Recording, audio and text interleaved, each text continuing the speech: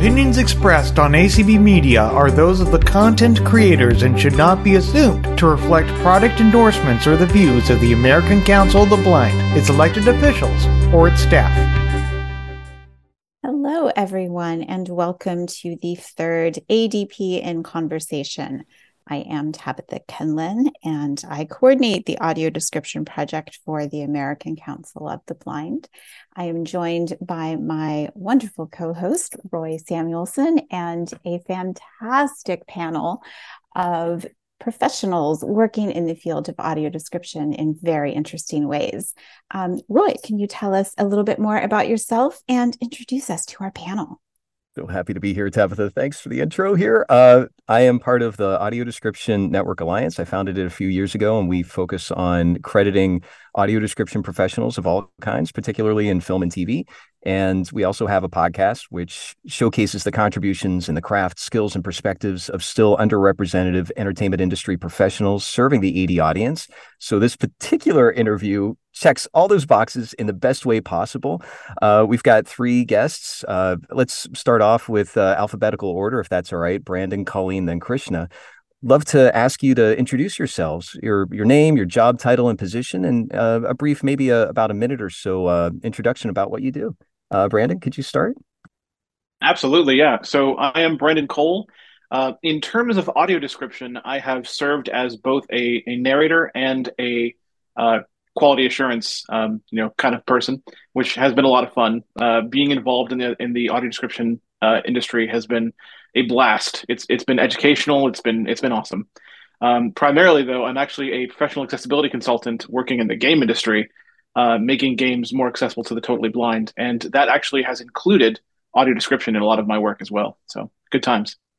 Wonderful. Thank you. Colleen? Okay. Hello. Hi. Is this, can you hear me good? Yes, you're beautiful. Excellent. Okay, just checking. My name is Colleen Connor, and I am the director of Audio Description Training Retreats, ADTR, fondly. And I teach audio description to anyone who's interested. But I teach in small classes, and yeah, I've also done narration. I've done a lot of consulting for a lot of different things. I've been on some panels with Roy. Roy and I are friends as well as colleagues. And yeah, I don't know. It's one of those things where I do all things audio description. So I don't Well, that's a great start. We're going to ask you more questions later, so we will get to know you better. Yeah. Krishna?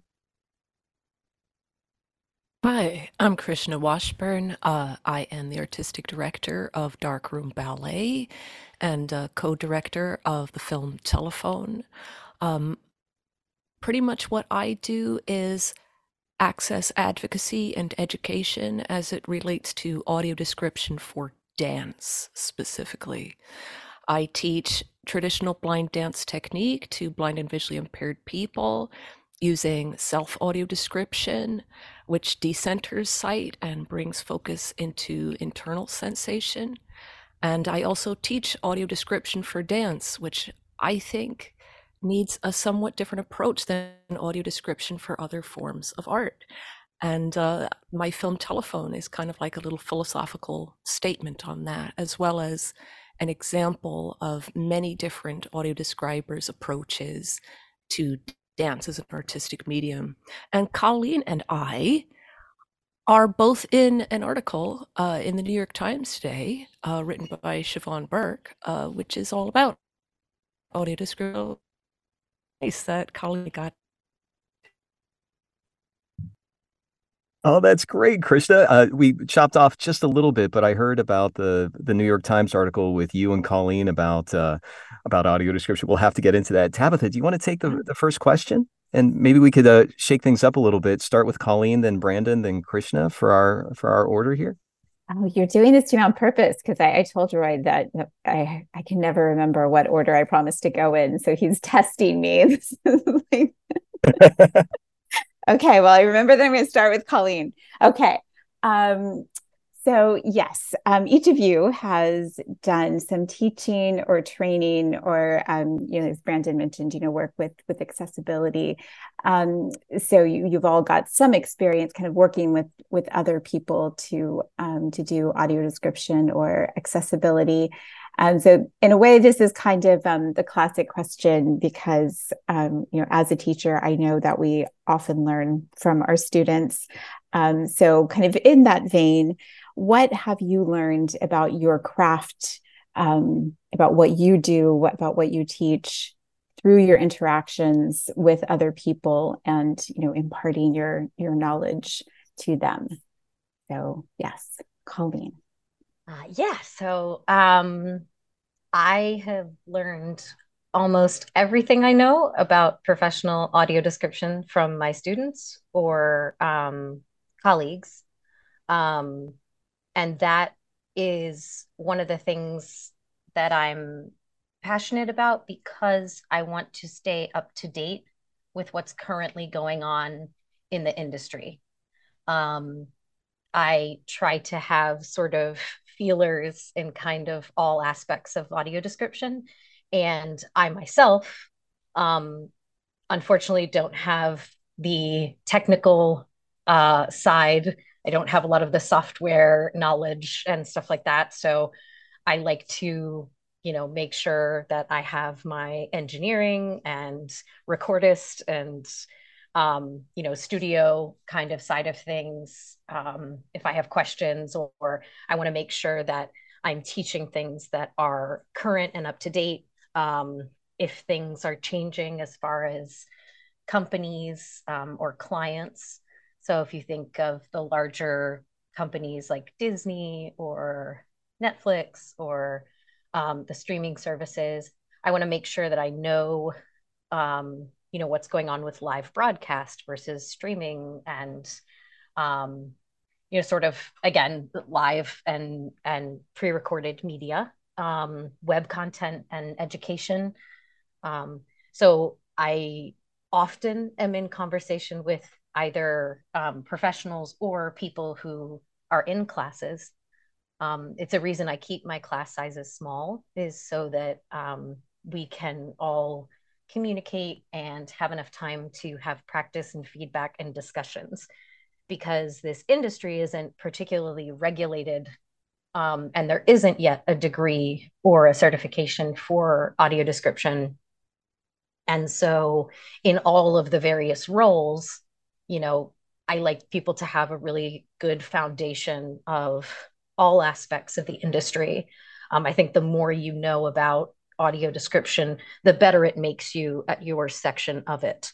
So you may be coming because you're interested in describing art, but I also want you to know what a narrator does and know what the writer does and know how to do all those things. So yeah, I think that's sort of the most that I learn is kind of my keeping up to date, besides like the best practices. And I want to make sure I'm updating everything to current. And that's sort of the thing that my students bring most often is, this software does this now, or, AI does this. Artificial intelligence is doing this, and someone's experimenting with alt text this way over here. So that's, besides just life stuff, that's the things that I get from my students for sure. Yeah, that sounds incredibly useful. I don't think one person could really keep up with all of that stuff by themselves. Yeah. And I love the idea of the small classes and having discussion so that everyone is really able to kind of talk about, like you say, trends or what might be best practices and really just share their own experiences and thoughts on things. So it's great. Thank you. I think, what did you say, Roy? Brandon is next? Totally randomly chosen. Okay. I'm just proud of myself for remembering. I'll go next. Brandon. Sure, why not? So the things that I've learned about audio description have come from largely from my work with Descriptive Video Works, who initially reached out to me to learn about video games and how they might work on implementing audio description in games. And that led to me wanting to know more about audio description and wanting to get involved in the process. As a consumer of audio description for a long time, basically my entire life, I was extremely interested, and so I got involved and started learning about, the way audio description works. Working as a narrator, doing some quality assurance for them.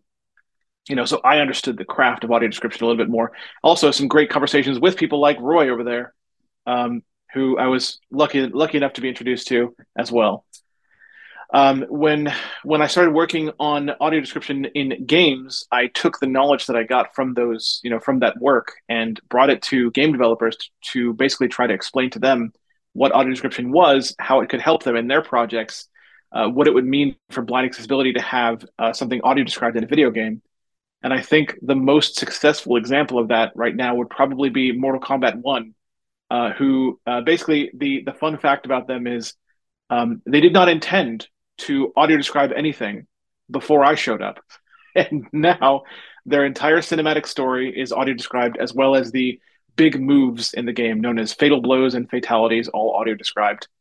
It's a fighting game. It's a lot, but the important thing is it's now audio described, and that brings a whole new layer of understanding and immersion to the blind player. And I think that is probably the summation of, all of the things that I've learned and all the things that I've been able to pass along to game developers over the years. That's really interesting. So do you work with the game developers as they're working on the game so that they can think about audio description and I will say I have not played a video game since like Pac-Man. So Sure. That's fine. Yeah, I get involved early, as early as possible. I start in the level of development where almost nothing is built. And then we work upward from there, establishing not just audio description, but accessibility features in general, just to make things playable to the blind, such as, narration for all the menus in the game and things like that. And of course, many other things, but it depends on the game itself. But yeah, audio description has now become a part of that work for me, because I believe it's very powerful. And in games, we have now proven, I think, that it can be very effective. Yeah. Oh, that's great. This is one thing that I've learned because I've only been entered the audio description world in January when I started this job at ACB. And one thing that I've just really loved hearing about are these approaches that integrate accessibility and audio description from more or less the beginning, rather than just tacking it on at the end as an afterthought, but making it a real integral part of the process. So maybe I'll have to start playing video games. I don't know. Thank you, Brandon. And Krishna, your turn. And I have to admit, I've attended one of your sessions. Yes, that's so I'm interested to see your perspective, because I certainly learned things by attending. So. I have learned so much from my students. All of my teaching is done virtually, and my students live all over the United States and all over the world. And some of them have been studying with me for quite a long time. It's wonderful. I have my technique students, I have my audio description students, and then we also have times where we're all studying together. What I've really learned is what draws other blind and visually impaired people to dance. Like, I think there's so many cultural stereotypes about what blind and visually impaired people should be interested in, and like the reasons why we should be interested in something. And so many of us, we're all just kind of sitting on our own thinking, oh, I'm the only person who feels this way. And that really isn't true. This is something that is so essential, that blind and visually impaired people's interests are represented when we develop audio description for dance. It's really my technique students, the conversations that we have had about what we want to know, what our experiences, what we want them to be when we go to dance performances that really helped me jumpstart my audio description for dance curriculum. And I have had, professional audio describers come study audio description for dance with me, and they'll be like, this is not what I was trained to do. And then it's so beautiful because then you have the voice of like 15 of my technique students saying, yeah, but I want that. Yeah. For example, there is a hesitance to include any kinds of technical terms for audio description for dance, like not to use any dance words and to use kind of like plain words instead. Like saying like somebody squats rather than does a plie or something like that. Well, those are not similar anyway. Well, yeah, anyhow, no, but true. But yes, exactly. It's just the worst example I could think of. Like, the dancer spins as opposed to does a pirouette or a piqué turn. And when you are a dance person who goes to dance performances all the time, whether you are a dancer yourself or not, it's an in-group experience that people know these words and can talk about these things with one another and be part of the community conversation. When we don't include opportunities to learn that kind of vocabulary, blind and visually impaired people are kept out of the in-group. And they don't want to be kept out of the in-group. They want to be part of dance people community with everybody else. Yeah, that's really powerful. And that everyone has this kind of common theme here of being, including a lot of people in the process throughout. I remember when I started taking tango classes a few years ago, and I was anxious that my low vision was going to be a problem. And so I was talking to my instructor about it, and she said, not at all, because the whole point of, well, the whole point, but, a very important part of tango is that you're reading your partner's body, that you are moving together, and there isn't really a visual element to that. So she said, a lot of sighted women will actually close their eyes when they dance so that they can block out all of those visual distractors and just focus on what their body is doing and what their partner's body is doing. So I was like, oh, cool. So it took a little pressure off of me, and I really loved it. I love that you're studying tango, Tabitha. That's wonderful. I haven't done it since the pandemic, but I miss it. I'd love to get back into it. So. Come take ballet class. I did ballet off and on as a kid and in college. So I might have to carve out some time for that. Yeah. Well, thank you. I could just spin out this question forever, but it's Roy's turn. Oh, this is great. This is so exciting to hear from Colleen talking about technology, and there's no way to do everything. And Brandon, with that involvement early on, creating a new layer of immersion. And Krishna, when people on the blindness spectrum, what they want from dance and addressing that and how that affects your training, the learning that all of you have gotten from either your students or your clients, the importance of language and words as it becomes part of the conversation is inclusion, which I think is a great segue to this question, which is, each of you, let's start with, again, totally random here. Let's start with Krishna, then Brandon, then Colleen. So Krishna, if we could start, how has your message changed or evolved since you started your training? And, I guess the two different directions we can go in was it because culture within your community changed? You've already briefly addressed how you learned something that might be more effective as you grew your business. Is there something else that you could add to it, or maybe we could just focus on the culture side? Krishna? Well, first of all, Darkroom Ballet is not a business. Darkroom Ballet is an educational program. It's a pre-professional educational program for people. It's a really important distinction for me to make. Everything that I teach is tuition free. And that's a commitment that I have. I am a grant supported program, so I'm not a business.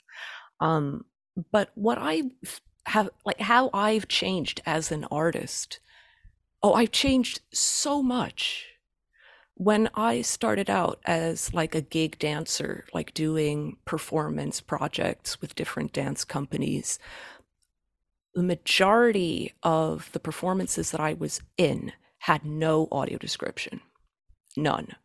And that would mean that people like myself really would have no reason to have attended my performances that I was in. And I was meant to feel kind of like grateful that I was being given a job at all. There was a lot of discrimination and a lot of, difficulties that I faced just finding opportunities to work, even though I'm a classically trained performer. And still it was really that hurdle, like, but do we actually want to have like a blind person in this show? Like, is that what this show is going to be about now? Like that kind of stress level. And also I did not get considerable support, like in rehearsals. Like it was up to me to like beg and plead, like, can you please tell me what you're doing? So that way I can prepare to be in this show. It was really laid on my own shoulders. Now that I am the teacher of pre-professional performers, my way of thinking is completely different. First of all, I would never, ever agree to participate in any performance project without audio description. Never. And I tell my students, hey, if you get hired for a gig and there's no audio description, make me yell at the person you work for until there is. Like, make that happen for us. And also, I let them know, you deserve better. You deserve to have the support you need. You deserve to have your tape on the floor. You deserve to have clear descriptions of what you're expected to do in this performance. You deserve all of that. You deserve that kind of support. And you deserve to have a teacher who takes the time to answer your questions at the end of every class and to be there for you throughout your professional work career. So I think that it really has come from this place of, I want that next generation to have it better than I did, more than anything else. Mm. And that clarity that you're coming through with, it's just a requirement. This is how it goes. I work with, I'm sorry for using the word work. I so appreciate the clarification. I'd love to follow up with Brandon and Colleen too about, whether it's a organization, if that's an appropriate word. You said educational pre-professional program. So in your program, Krishna, it sounds like that collaboration that you are passing on to your students it's going to continue to explode into the industry itself. And I'd love to hear a little more from Brandon and Colleen on that side. But thank you for that. And again, apologies for using the word business. I'm so thankful that you're so clear on that. You're good, Roy. Don't worry. It's great to know. And Brandon, again, the how your message has changed or evolved. Was it because of the culture changed, or you learned something that was more effective? And love to hear where you take this question. Yeah, I think this might be interesting. So I want to take this question in two different directions. So one of them, specifically where it relates to audio description, is my message regarding audio description in the industry that I work in has changed because when I first started advocating for it in video games, there were no examples that I could go off of. And I think that is the way in which my message has changed. When I first started with this, I was just trying to convince someone, with no evidence, this could work. No, trust me, it could really. But I had no way of showing them that. There was nothing to show them except for linear media, because there was no examples of audio description in video games at that time. Nowadays, it's a lot easier to say, well, so we did it with this game, so here you go. Have a listen, take a listen to how this sounds with audio description, and that's your proof that this can work. And let's go from there. Let's make it happen. So that is in terms of audio description. That's the way that my message has shifted. But just to kind of take us in another direction too, just in general, the message of, the message that I use when I approach this work in general has also changed, just because of the way the conversation around accessibility in video games has shifted, and because of my own growing reputation. Again, when I first started, it was me very much trying to sell myself as the person who could do this for you, who could take your video game and make it accessible. And now that I have a somewhat proven track record of being able to do that, we're starting to get to a point where I'm lucky enough, and I acknowledge it's very lucky of me to be in this position. That developers are now coming to me and basically saying, "Help us, help us do this." I don't have to approach developers directly as much anymore. I can kind of expect at some point someone's gonna realize that accessibility is the right way to go, and they know who to come to help them do that, and that's me. Oh, congratulations. That's great. Colleen, the question of wherever you want to take it. I'm so excited to hear your answer. Yes, so I have this kind of relates to my journey with AD. Um, I will give a very brief summation, but I majored in musical theater and I have a certification from the London Dramatic Academy. That means that I actually have a Bachelor of Music degree. So my main musicianship is voice and dialects and things, and then acting and dance as well. Um, I have other disabilities besides blindness. And so the challenge that I have um, is in that um, when when you have a disability that is visible, um, it just everyone thinks you have every disability ever, which is not true. So I, after college, auditioned my butt off everywhere. And the same thing always happened, which was, "Hi, sweetie. Hi, honey. Do you know where you are? Don't fall off the stage." And I was like, "Hi, I have a degree and yeah, there's a number on my shirt and I'm trying to learn the dance so I can audition. Can you just tell me about the dance? The piano is over here." Just the infantilizing or the just ignorance of not being exposed to people with disabilities. And so I never got any cast in anything. I couldn't get cast in anything except community theater, which was, lovely, but it is community theater. um, and so I ended up working at a museum in Washington, D.C., because you have to make money somehow in America. So I was working at the museum and I said, "Don't museums have those audio tours? Like those cool audio tours?" And they said, "Yeah, we had someone write an audio tour, but it's never been recorded. And anybody who's wants to take the tour, like a blind person or whatever, they have to schedule it 2 weeks in advance so that we can make sure there's somebody who's going to read the script and go through the museum with them." And I said, "Hang on a second, I'm sorry, what?" Um, and so I decided to rewrite and redesign the tour for the museum that I worked at. And um, I added tactile elements to it. And um, it got to a point where I would give tours myself.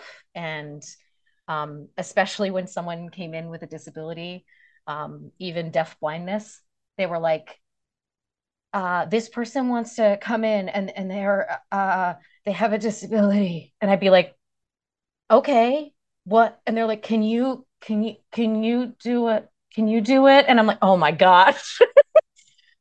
Just because people are so afraid of what they don't understand, or they have this preconceived notion, like Krishna was talking about, just this looking at you, oh, you have the skills, but for some reason it's all tainted with this, oh, you have disability. And so I got into audio description through museum work. And again, I had graduated musical theater. I was in London, all kinds of stuff.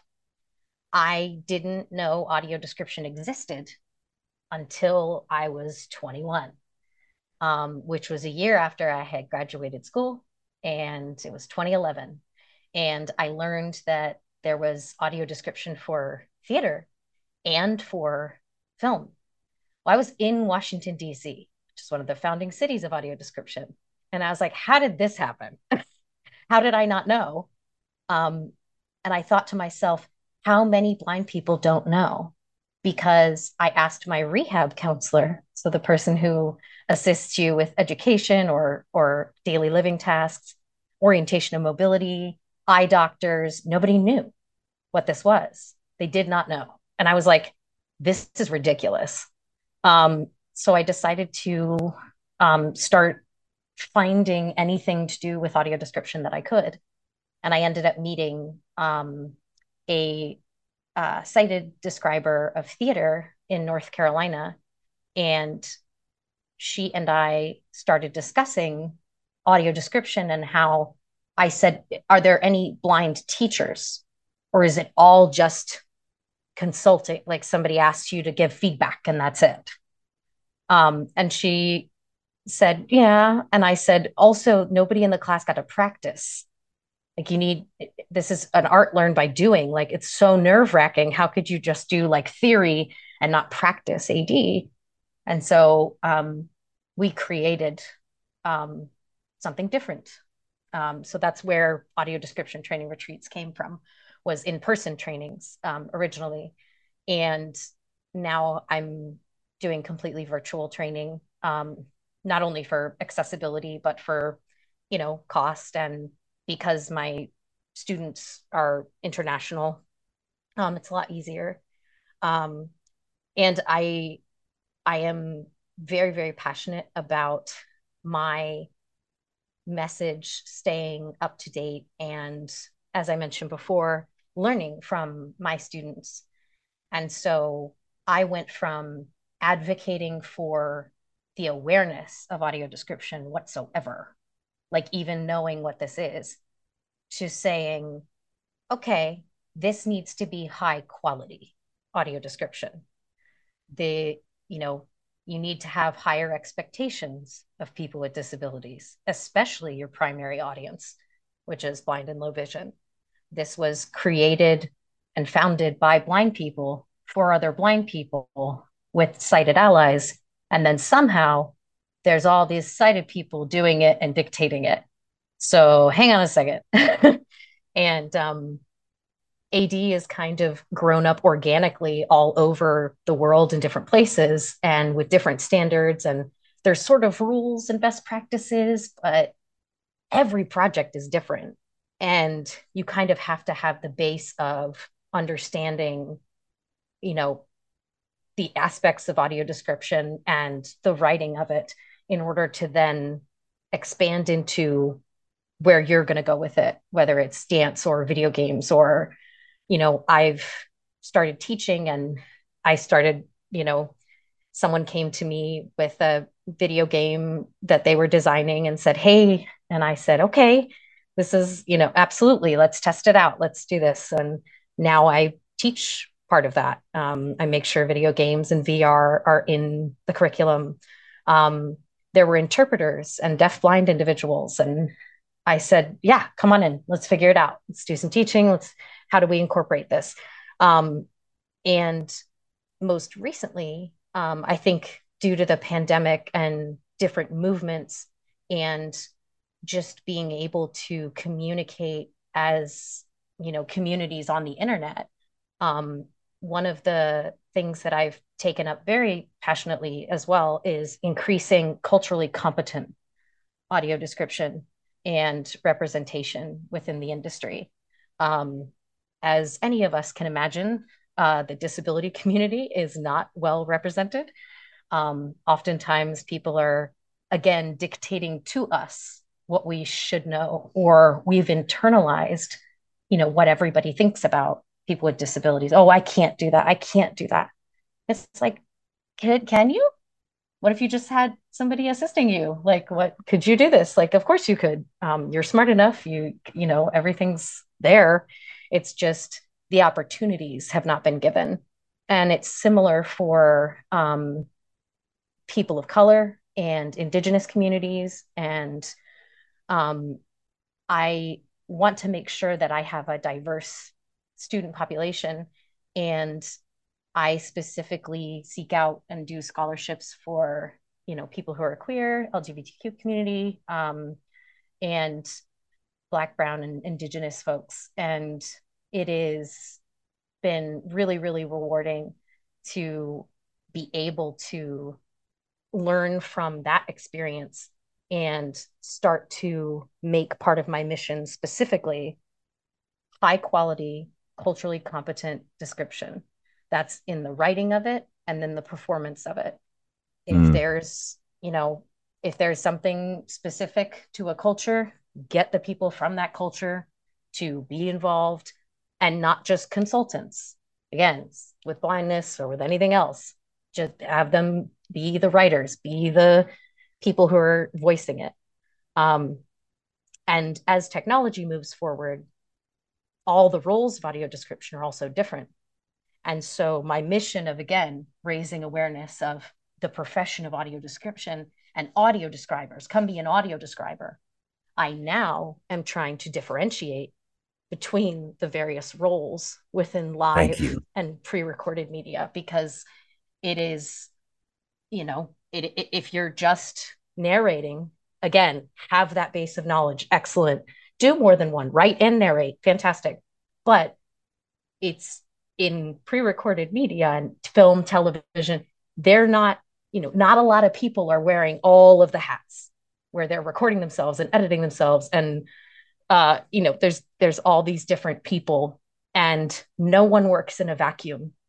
And I think that that's part of what sighted people have a hard time grasping as our all of our missions change.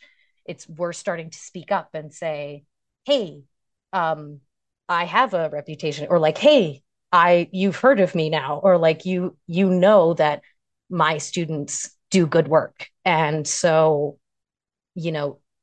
this is worth listening to. This is worth raising quality.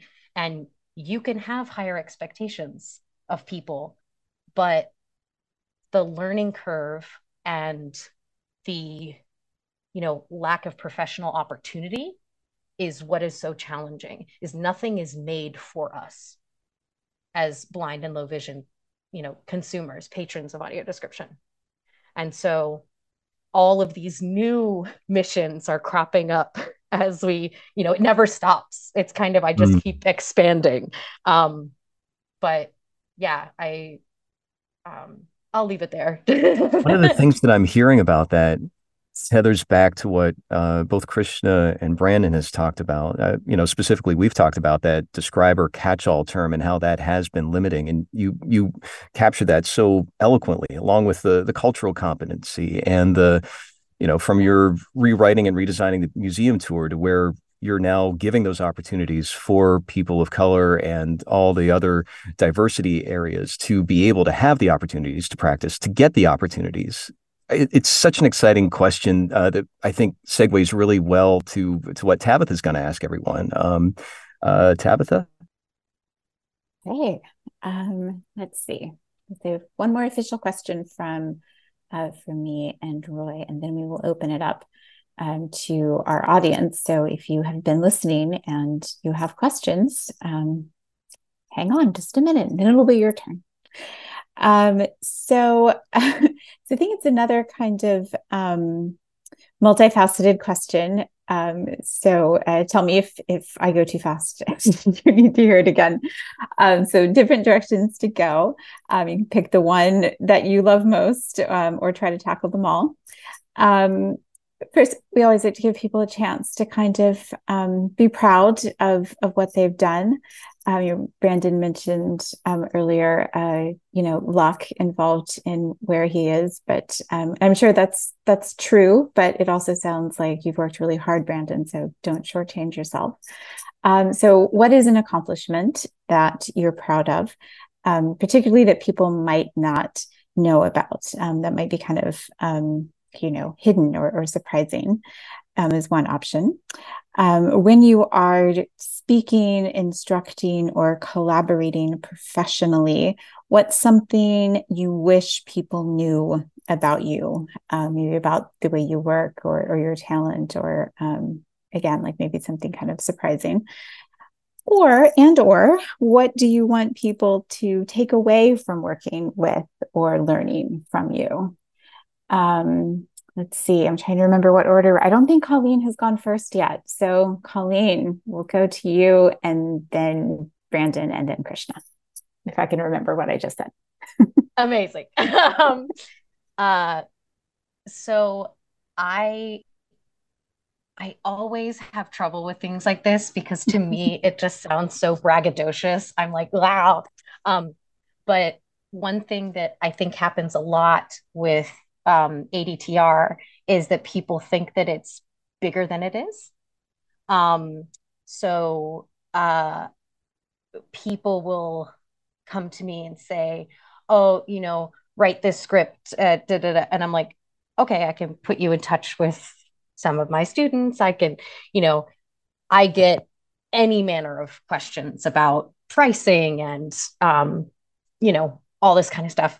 But the colleagues that I specifically choose to work with, and the students I specifically choose to take on, it's just me. So ADTR is me. I am in my apartment and I have a computer, and I've lost pretty much all of my usable vision in the process of becoming the director of ADTR. So my colleague Jan has retired, and so I had to gain enough money in order to have an admin and in order to hire graduates and consultants. And I am really, I want to pay people what they're worth. Audio description is a craft. It is not easy. It involves a lot of things. And with inflation and all kinds of crazy stuff, I really like to pay people what they're worth. And so as I expand ADTR, I think one of the things that I find myself saying constantly, and it's something that Roy and I have discussed, is kind of the imposter syndrome of stuff, or the feeling like, I am so sorry I haven't launched this class yet. Like, I knew I said I would, and I have curriculum, but like my health is just not there.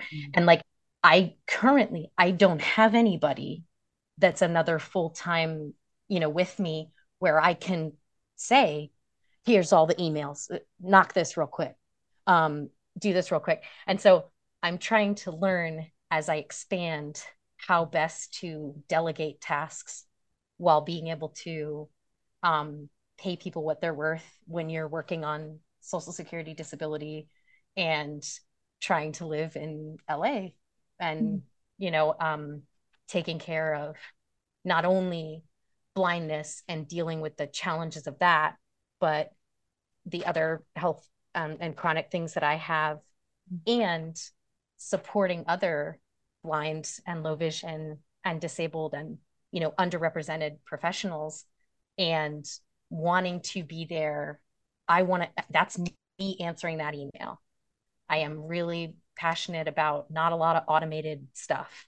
And so there's only so much you can expand with that. And so I want to teach. And I think that what I would love people to know is that I love each and every person that comes to me, especially abroad, or I love having conversations about audio description. I could talk about it all day, the nitty gritty, like details and nerdy stuff about words. And it's just that I have to recognize that I am one person, and I'm an individual who's trying to maintain this and do all of the small business aspects of it as well.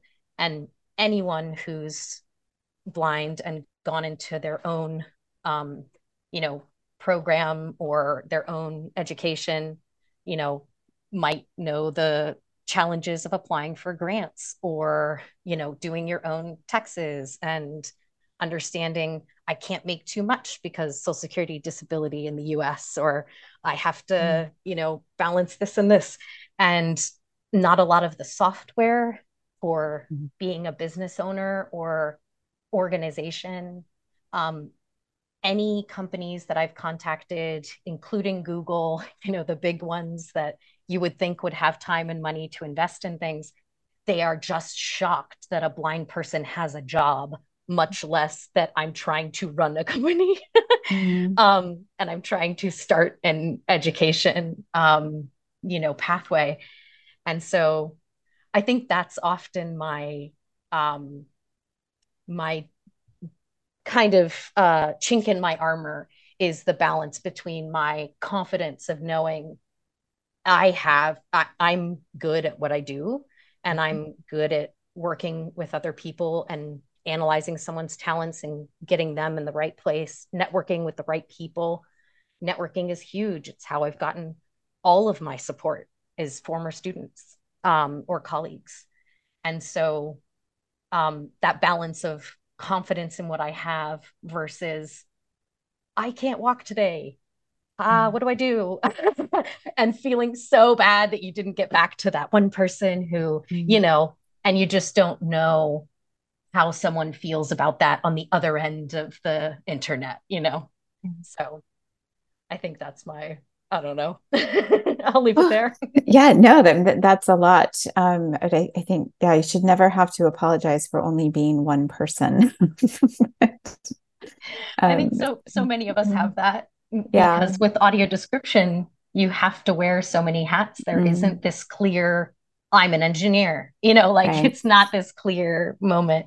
So that's something a lot of previous guests have said too, about, needing to, to be a marketer and do the taxes and wrestle with the inaccessible software and respond to the emails and maintain the schedule. So it's a lot. I got tired just listening to all that. So, so I am time management is for when you're dead, right, everybody? My goodness. Self-care, Colleen, self-care. Working on it. Okay. It's a skill. It is. It's something that I've been trying to do as my eyes have gotten, I've lost a lot of my eyesight. And, when I go into stores now, I always ask for assistance. And I have changed from, when I was first doing it, I would go in and say, I'm sorry, I need your help. And, finally I was like, that is a horrible reflection on me. Like, I should not apologize.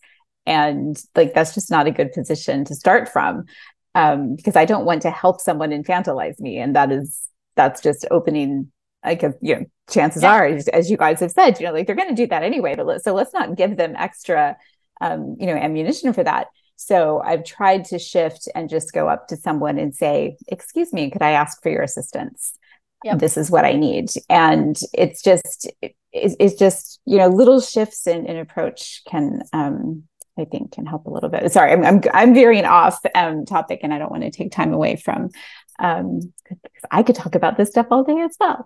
Brandon, I believe I said it was your turn next. Yes, you got it right. Yes. All right. So I want to take a couple of these questions. But first, I do want to say, yes, imposter syndrome is very, very real. It's something that I dealt with for many, many years. Feeling good about taking credit is a strangely difficult thing, and it's something that I'm still working on to this day, as has been already pointed out in this very conversation. But I think one of the things I will do is I will step up and I will answer the question about the accomplishment that I have made that people might not know about. And so I'm going to take credit for something right now that I haven't actually done publicly yet. So Okay, I good support times this. are I'm ahead. excited. Yeah, go for All it. right, all right. Woo! So, And you have about 11 minutes left, Tabitha, Oh, just so you know. Not surprised. well, Thank I'll you. try not to take too long then. Okay. So there's a wonderful woman. She goes by Janissary, and that's what she chooses to go by. She works in audio description now. And I first met her, heard of her, through a project being run by someone else entirely called the Audio Described Games Project. And the idea behind this project was to provide audio described versions of cutscenes from games that didn't have audio description natively. And so the person that was running this project found her. I don't know how they found her, but they hired her basically to write an audio description for basically write some description for a cutscene from the God of War 2018 video game, and she did, and then she also voiced it. And I happened to listen to the video they made as a result of that. And from the moment that I heard that, I knew that she not only had I knew she had the it factor. She could write audio description. I knew she could. She didn't have any formal training yet, but I knew she could. And her voice is perfect for audio description as well. So it absolutely perfect. So I'm happy to say that I'm the one that pitched her to Descriptive Video Works, and therefore am sort of the reason she has the job that she has now, where she is basically the lead on all of their game related projects. She not only works to write their audio description for games, but voices some of it too for game related projects, and she produces it. And she's just all over the place now. She's just doing all their game related stuff, and that's largely because of me, which is pretty cool and something that I haven't really taken a lot of credit for yet. She herself has told me, Brandon, yes, take credit for it. This is your doing.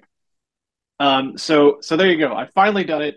I'm actually waiting for a very particular moment that's coming up soon to officially do this. I plan on doing this really, really nice social media thread at a particular moment in time that is coming up, and that's going to be where I publicly, really, really publicly take credit. But yeah. Anyway, so that's that. And as far as the question of what do I want people to take away from when I talk to people, I think I am again lucky enough to have a particular talent where, and this is something that I've been told by multiple other people. Apparently, when I speak about accessibility and about my passion for video games and how why I think video games should be made accessible and all these things, my passion it becomes contagious, is what I'm told by multiple people, and that the thing is that is the thing that I want people to take away. I want people to become as passionate about this as I am, and because of that, want to pursue the idea of making their game accessible. My success with selling the idea of accessibility to developers may likely be because of this thing that I do without even knowing that I'm doing it. And I think that's what I want the takeaway to be. I literally just flew back from a meeting with a developer yesterday, and I was told by one of them at the end of that meeting that they were, quote, on fire, end quote, because they were really excited about what we had talked about and what they wanted to do. And that's what I want. I want people to become as into this idea and willing to work on it as I am, because that will lead to some great products, and I think already has in some cases and will continue to do so. I think that's where I'll leave it, though.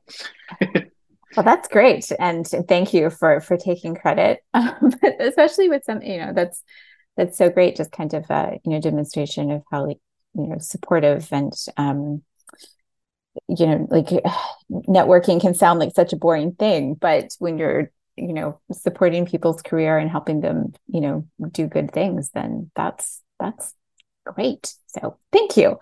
Okay, Krishna, and then we'll see if we have time for a question or two from our faithful fans.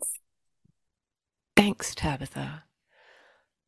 I think that, what I want people to take away from studying with me, more than anything is what my own blind dance teacher gave to me, which is that understanding that what I create as an artist needs to be approached in a way that is unique based on my experience with the world, how I sense it, how I feel it in my body, but that does not make it any less than any other artist's expression.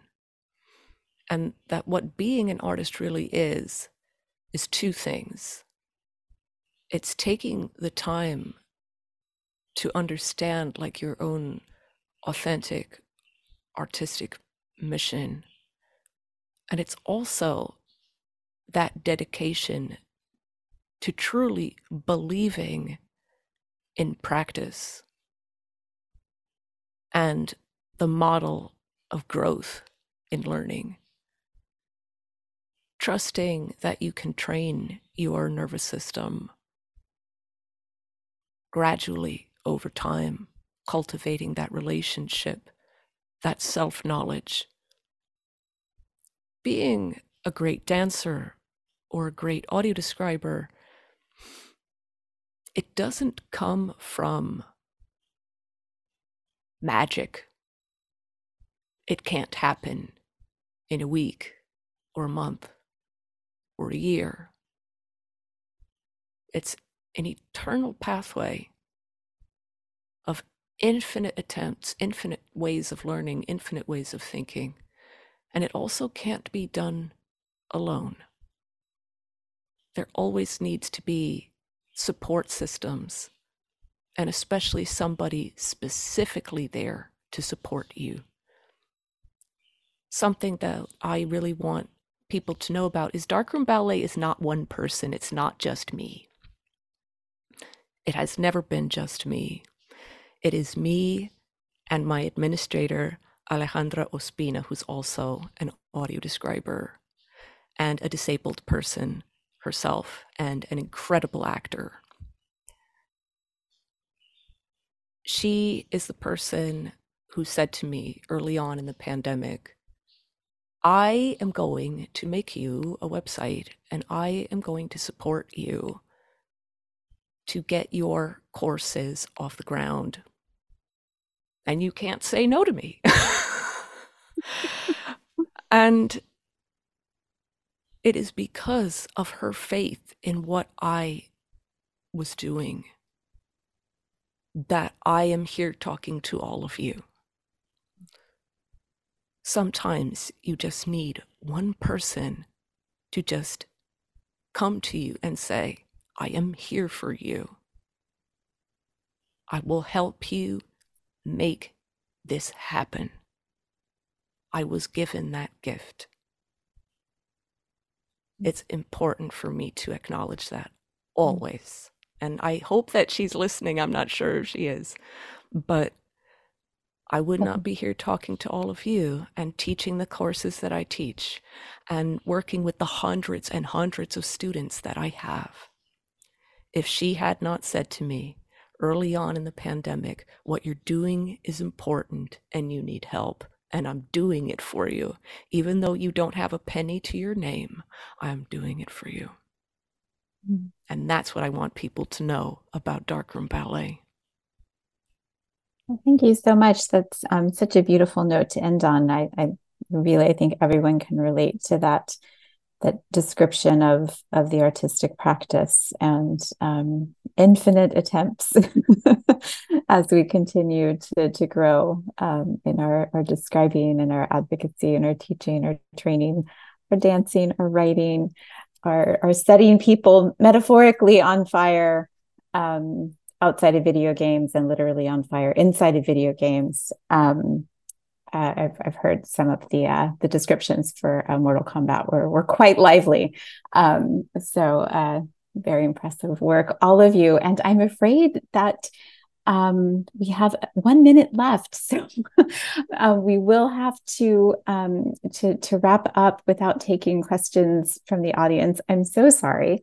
But I mean, I think that we would love to keep this conversation going. So, you can always reach out to me and Roy, and we can, try to put people in touch and keep everybody involved. We're recording this. It'll be available on multiple platforms, so you can share with your friends. Roy, any final thoughts? Yes. New York Times article is named Hear the Dance. Audio description comes of age. It was released on, I believe, 11/11/2023. It's so exciting to hear how each of you, Krishna and Colleen and Brandon, are leading not only your own group and organization, but others and all the people that you have taught. Thank you for sharing your collaborations with others and your own leadership. Thank you very much, everyone. And don't miss the Audio Description Awards Gala, Tuesday, the 14th at 7:30 p.m. Eastern. Go to adawardsgala.org for information on how to listen. And Brandon is actually one of the presenters. So lots of reasons to go. And thank you, everyone. Thank you, panelists. Thank you, hosts and ACB and everyone listening. We'll catch you next time.